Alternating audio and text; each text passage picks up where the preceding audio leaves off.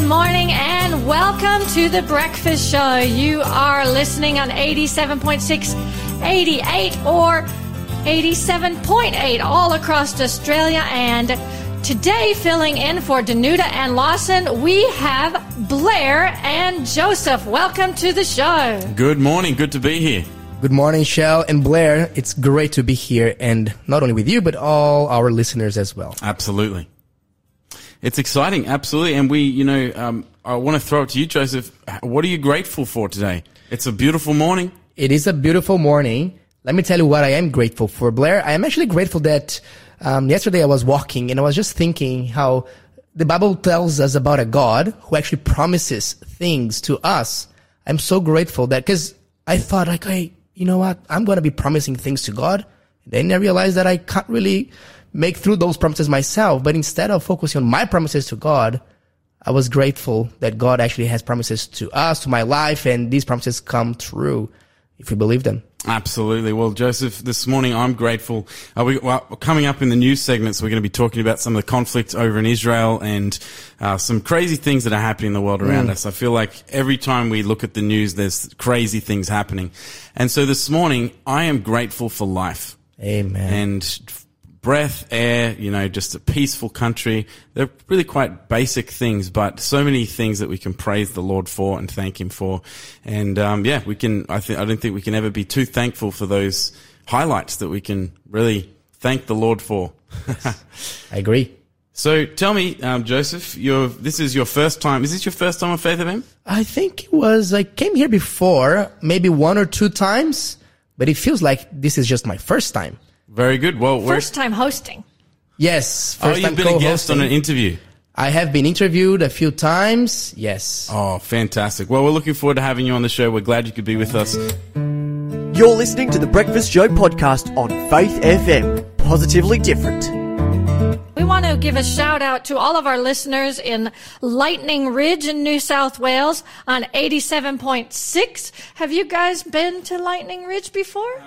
Absolutely. Yep. I've been out there a couple of times. We've taken service trips out there and met the people. There's a lot of opal mining out there. Oh, wow. Yeah. It's amazing actually. I think they're very quite well known for black opals, as I understand it.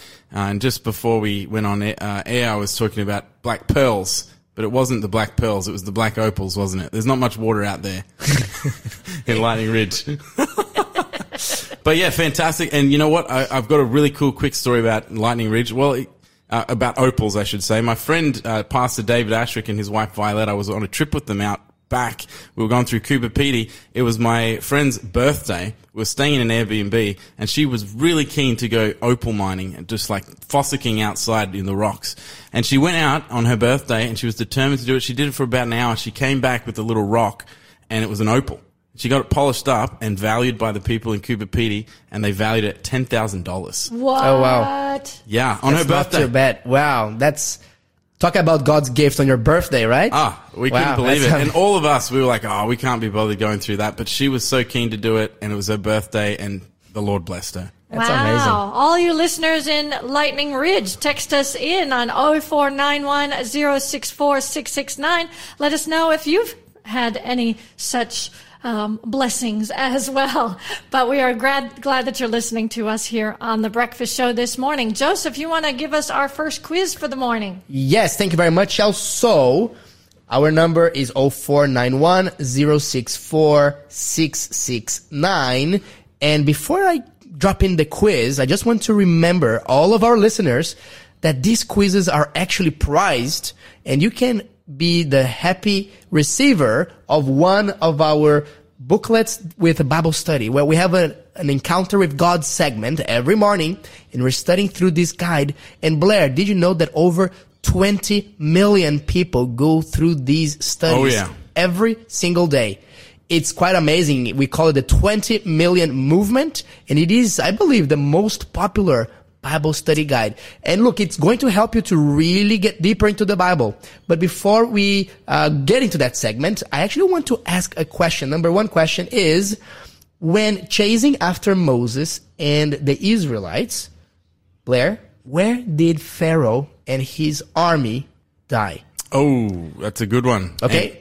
Is it Lightning Ridge, perhaps, or I don't know. Well, if you think you know the answer, you can text it through to 0491 064 669. And we want to remind you that you can participate in this quiz even if you don't want to go in for the prize. You can put a little star asterisk next to your answer. You can text it in and we'll just know, Shell will know that you're not in for the prize, but you're in for the points, or for the fun, we should say. Absolutely. So, yeah, that question again, when chasing after Moses and the Israelites, where did Pharaoh and his army die? Yes. And, Blair, I forgot to mention that not only you will be receiving the booklet with the Bible study guide, but also the companion book with all kinds of extra information. Oh man, this deal it's a 2-in-1. That's getting better and better. Yes. So if you do know the answer, or if you don't know the answer, but you want to try it anyway, please do send a message to 0491 064 669. And I'm going to repeat the question one more time so you can pay attention. When chasing after Moses and the Israelites, where did Pharaoh and his army die? Awesome. Well, Joseph, tell us what's been happening in the world of good news today. I'll tell you a good news that is happening right here in our territory, Blair, because the New South Wales government, starting yesterday, has banned cell phones in all schools in the state. No way. Yes, way. And not only that, a lot of states are actually following through with that as of yesterday. As of yesterday. So ACT is already going to be implementing it. Queensland is talking about implementing it next year. And what do you think that the students will feel? Oh, I imagine the students will probably have an initial bad reaction. They always want technology and phones, but I think it'll be good for them. You know, there were some schools, Blair, that were trialing out that ban before it became mandatory. And you know what the teachers on these schools said? The students got behind it. Really? The vast majority of the students actually saw it as a great thing. Really? And with that, yes. And the parents were happy as well, most of them. And what happens is this ban functions from the time school starts all the way to the time that school ends. That means that during recession, lunch breaks, what have you, no phones are allowed. And each school is supposed to work it out how they're going to actually enforce that ban. Some of the schools, they have a little cage where when the students come into the school, they can just keep their cell phones there. Others have a little plastic bag when they come in, and that plastic bag can only be opened by a special little tool at the exit gate. But one of the things that the educators particularly were quite happy about is that, number one, reduce the distraction levels of the students. Number two, increasing socialization. So they noticed that, around, recesses and lunch breaks, the students were actually talking to each other. How good is that? And then number three, and I think this is also a very good news, they noticed that pretty much overnight, digital bullying has significantly, dramatically dropped. Of course, yeah, because you can't be texting or making, doing things through the day with the teacher not being aware of it on the phones. Yes. Yeah, wow. So I think this is a very forward-looking initiative. I want to thank Chris Min, the New South Wales Premier, for leading the charge. This was actually one of his campaign promises, and it's good when people follow through their campaign promises. So we are committed to good Christian biblical values. So when someone does something good, we'll say it. Absolutely. That's fantastic. What an amazing good news story. Yes. What else do we have in the way of good news? On the way of good news, apart from that, we also have something quite interesting, Blair. And the good news is that in one of the schools with about 1,200 kids, they only found 3 kids on average that were trying to bypass the rules. Oh, wow. If you know what I mean. However, this is how it works in most schools. So the first time that the student gets caught using the cell phone unlawfully, they get a warning. Uh-huh. Okay. The second time, their parents get a warning. And according to one teacher, on the third violation, they are in all sorts of strife. Wow. Well, I'm interested what our listeners think about this new development. If you're a teacher or if you're a parent or maybe even if you're a student listening in, what do you think about these new rules about not having phones? Is it a good thing? Is it a bad thing? We're interested in hearing what you have to say. You're listening to the Breakfast Show podcast on Faith FM. Positively different. Feeling filling in for Danuta and Lawson today. We have Blair and Joseph. I just wanted to give an announcement before the boys take over. We, by popular demand, finally have a podcast for our interviews specifically. So you can always go to our website or to our app and listen to the Breakfast Show podcast, where you hear the whole show that has aired previously, so you can catch up on ones that you missed. But now you can just go straight to the podcast that says Breakfast Show Interviews, and you can find the ones that you loved the most and just listen to just the interviews on their own there. So make sure you check that out. I know that a lot of you have been asking for that, so that's very exciting.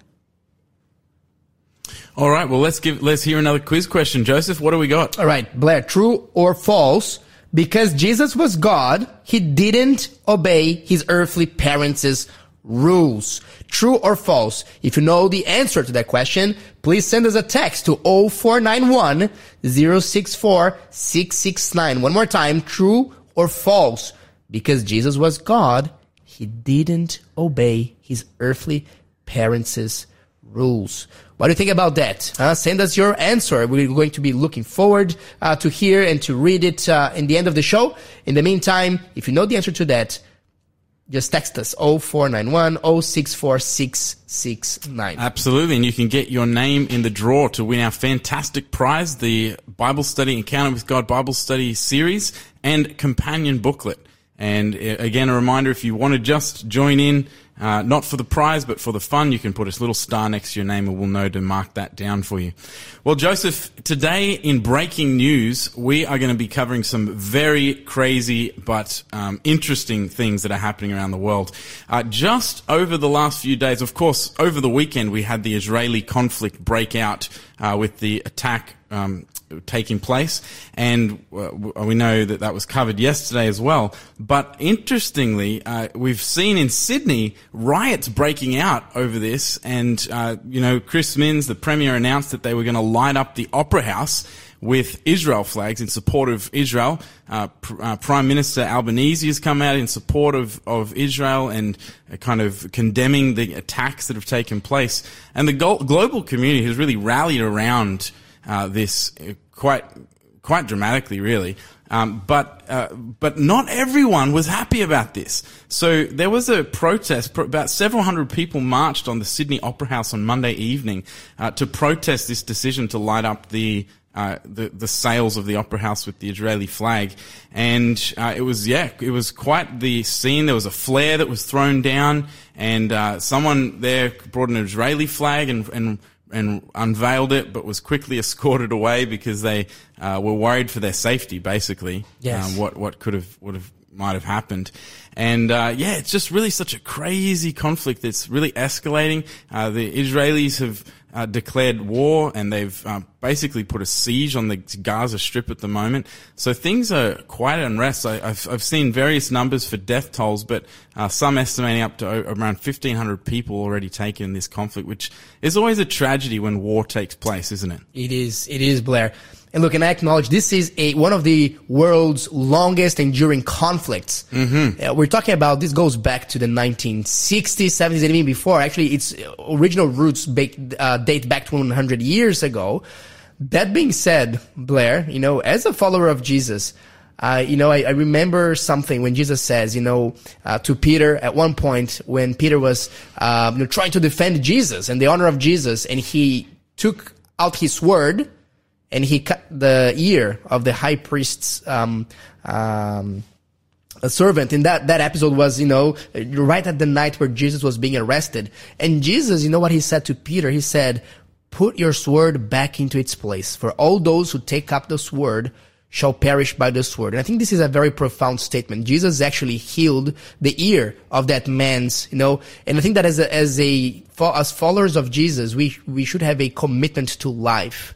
A commitment, in the story of the Israelites, God instructed them, look, you're being oppressed, you're being, by the Babylonians. And look, I understand that people can hold various views on that topic. Some people have really strong beliefs on that. But at the same time, Blair, let me tell you one thing. Usually violence begets more violence.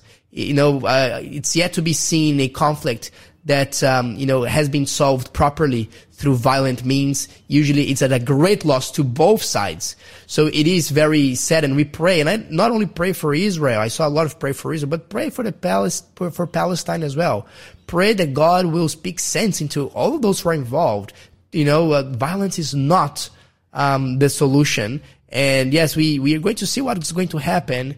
My heart worries by the amount of innocent casualties that we'll be seeing in both sides. Because in a war, there's never such a thing as a safe war. No, that's right. And we've seen some tragic scenes coming out on the movies, on the news clips and things like that. It's just things that we wish we would never have to witness. Yeah. It's always a tragedy when life is lost. And so, yeah, absolutely. Keep praying for the conflict over there, all involved. And a great message, Joseph, around being as Christians, being peacemakers, as we should be a force in this world for reconciling people to God. Yes. In another story, related again to life, is a really big win for, I think, life in Australia, is that just recently, over the weekend, the Queensland Health have recognised the lives of babies born alive after abortion. Now, this is a topic that has been under discussion on the national stage for some time, with various bits of legislation, the Babies Born Alive Bill and others being discussed at a national and also state level. But in a very, I think, wonderful development, the Queensland Health have revised their instructions, their clinical instructions for doctors and nurses, people involved in medical facilities, and they've amended it for babies that are born after an attempted abortion. So previously the abortion guidelines had stated that if a live birth occurs, the instruction was do not provide life-sustaining treatment. However, this has now been amended, and in section 543 of the clinical guide, it now says if a baby is born with signs of life, provide care appropriate to the individual clinical circumstance and in accordance with best practice guidelines. This is fantastic news. There's around one baby a week that's born alive after an attempted abortion every week in Australia. And so this is an amazing development. And it's kind of against the trend of what's been happening. We've seen just recently in WA, amendments to the abortion Baby Born Alive bill rejected by the WA Upper House. They didn't accept these amendments. And similarly, we've seen that trend across other states in Australia. But Queensland is really setting a bit of a different direction here, and I think it could be. I think it's a fantastic thing for everybody deserves care. Yeah. If they're born alive, everybody should have care. Yeah. And so I think we can have a huge celebration for life here, in a huge win for life in Australia. Yeah, well, thanks for sharing that story, Blair. And look, we also want to acknowledge that abortion can be a very complex issue with people having various different perspectives. And we acknowledge that people, may have deeply held beliefs and experiences that shape their views.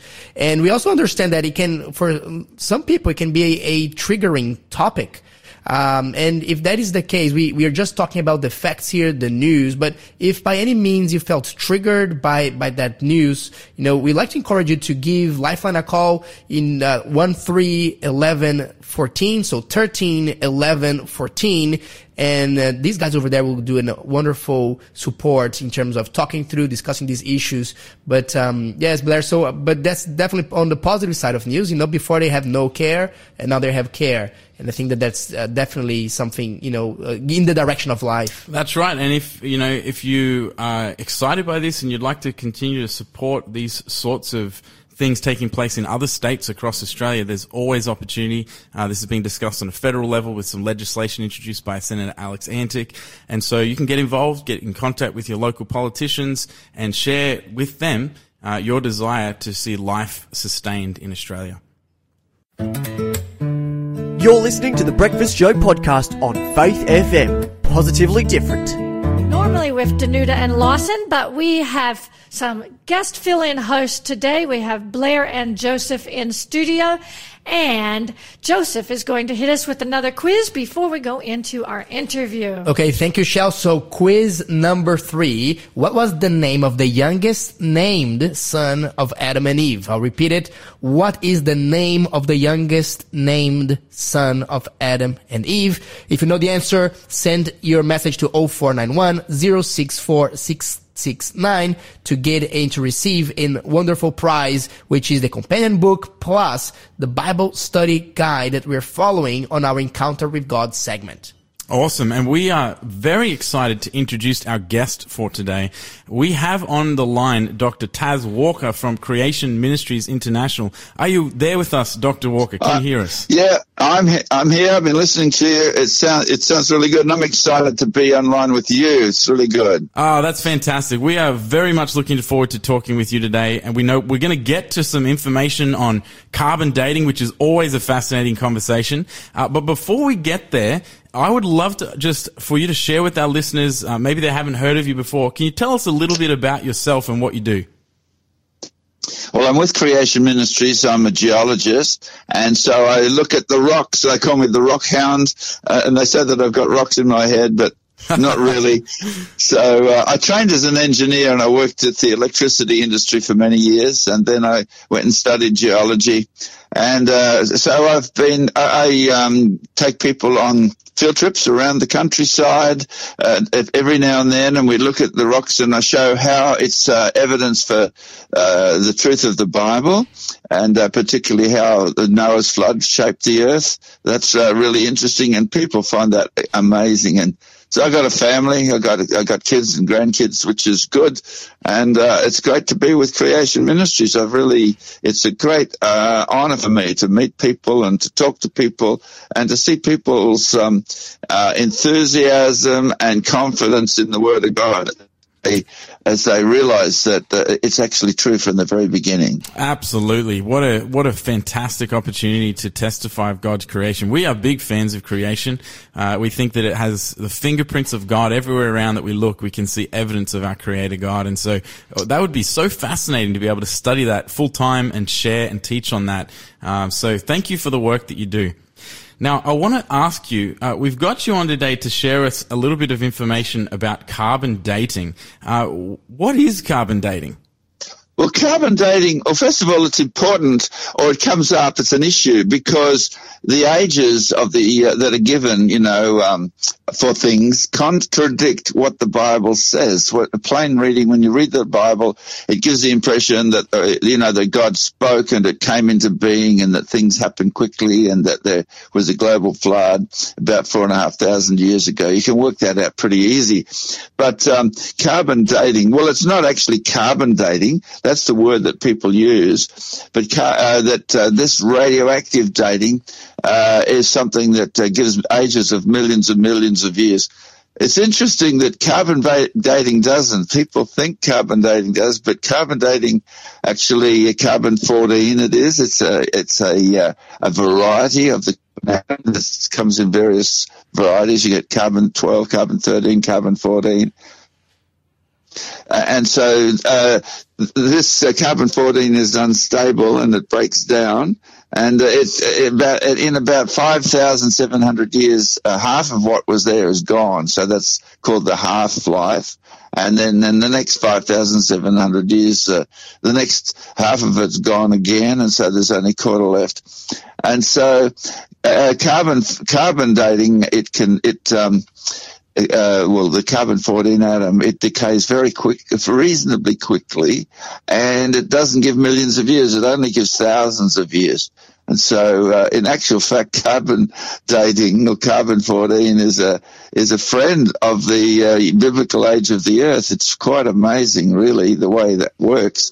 And people creation scientists have one guy by the name of Dr. John Baumgartner collected some samples of diamonds, which are supposed to be 1,000 million years old, 1 billion years old or more, and there should be no carbon-14 in them. But he sent them off to the laboratory They were analysed, and they found that there was carbon-14 in them, which indicates that it could really millions of years old, and it points to them being thousands of years old. So carbon dating, when people talk about that and millions of years, it indicates they're not quite sure of just how it all works.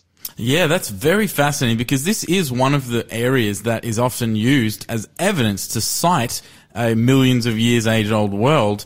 And, we're learning that that's probably doesn't really fit the narrative. Now, how do people come up with these longer time periods based on carbon dating if what you're saying is the case? Well, in actual fact, people came up with the idea of the world being millions of years old, unimaginably old. That idea has been around for a long, long time, even before they knew anything about the radioactivity. So there's one of the early geology books says that the Hindus they had a concept of very, very old Earth, and so that's all. It's always been around, and the question has been, how can we measure it?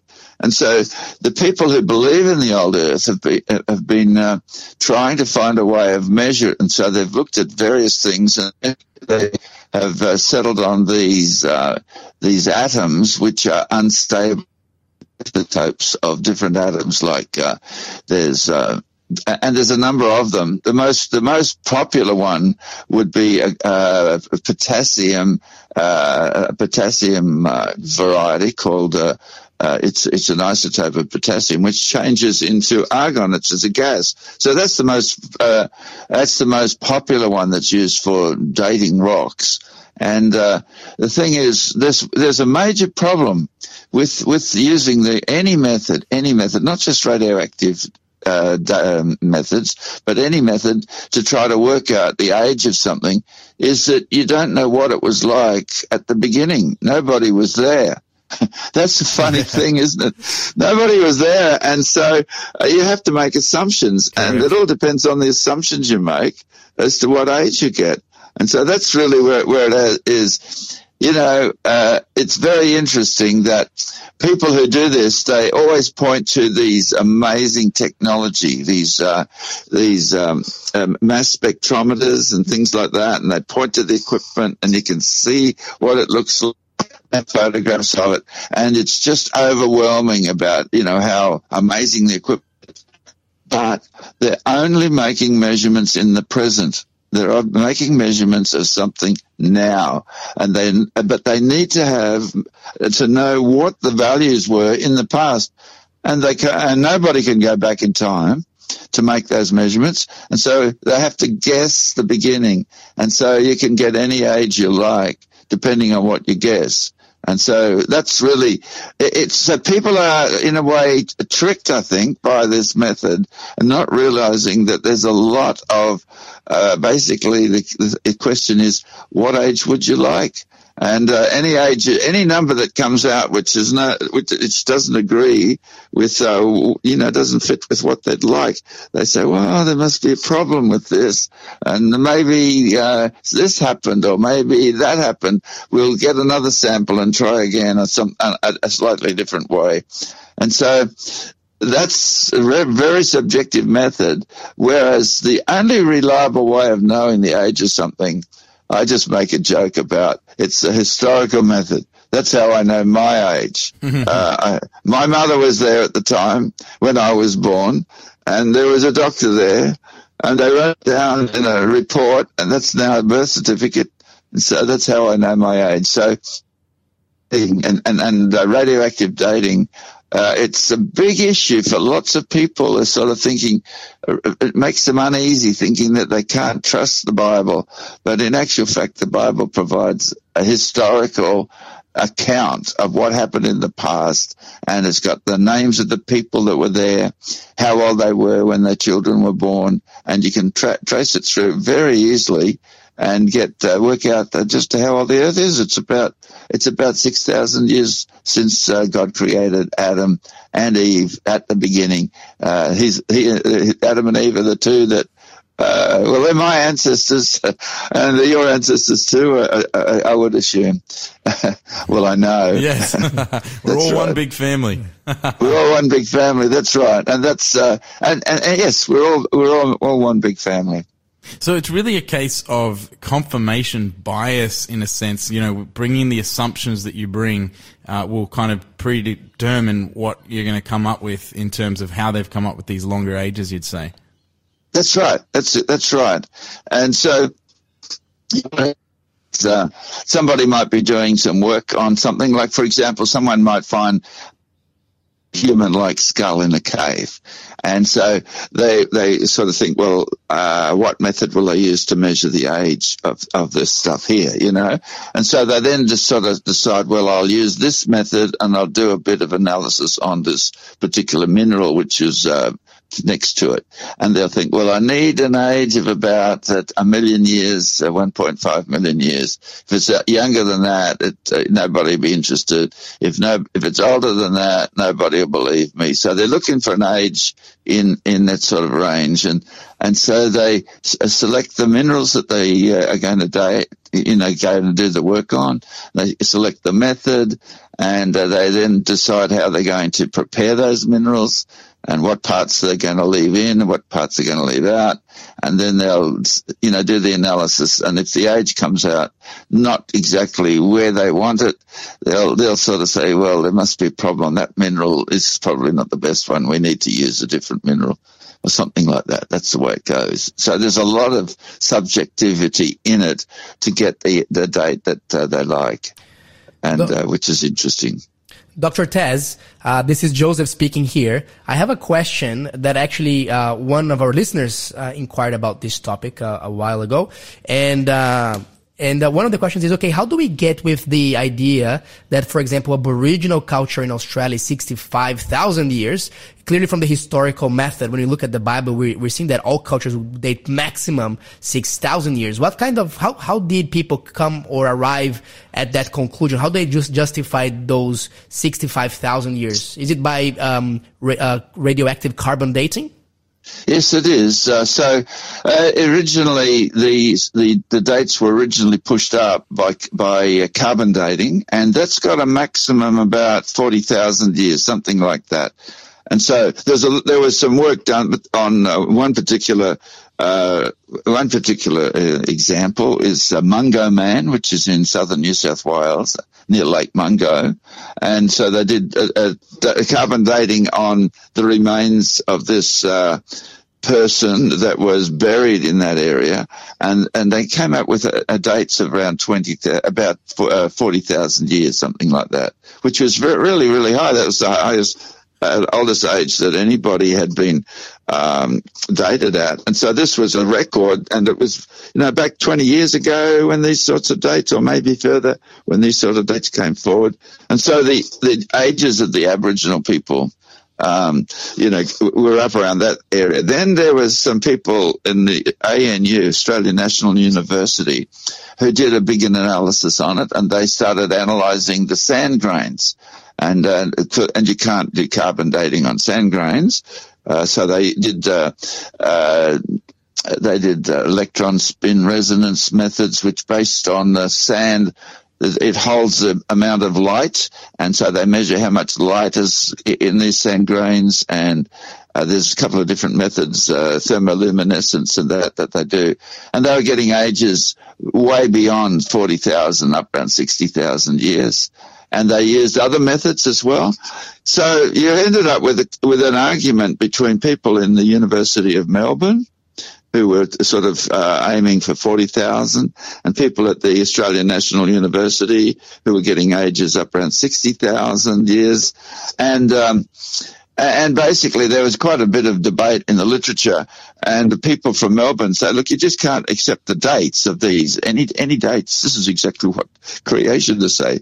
It has to agree with the field evidence. And those in Melbourne were arguing to reject the dates of 60,000, but it's an attractive date because the older sounds better, doesn't it? What would you prefer, 60,000 or 40,000? Well, 60,000 is better. And the big problem is that 60,000 starts to affect the whole of the evolutionary story about humans evolving in Africa and when that occurred. And so you'll end up with the dates of the Australian Aboriginal people being much older than that. And so it complicates the whole story. So, but the 60,000 is the date that's actually sort of now widely accepted, not because it's scientifically reliable, but because it fits, with it's the sort of dates that people like. And it's the dates that the media use. And so now that's the date that's sort of stuck. But they've got ages for Aboriginals up to 100,000 years. And they're not really popular because people think nobody's going to believe that. Not yet. As the ages creep up, what people accept, eventually might get there, but I don't know if that will really happen. But, the dates, they don't want dates which are vastly different. Yeah, it's a bit of a bidding competition to see who can get the highest number. But thank you so much, Dr. Tas. We've thoroughly enjoyed the conversation, and we learnt a lot. And you've galvanized us in our approach to how science and the world actually does confirm our creation account. So thank you very much. Thanks for being a part of the Faith FM family. Join our community on Facebook or get in touch at 1-800-FAITH-FM.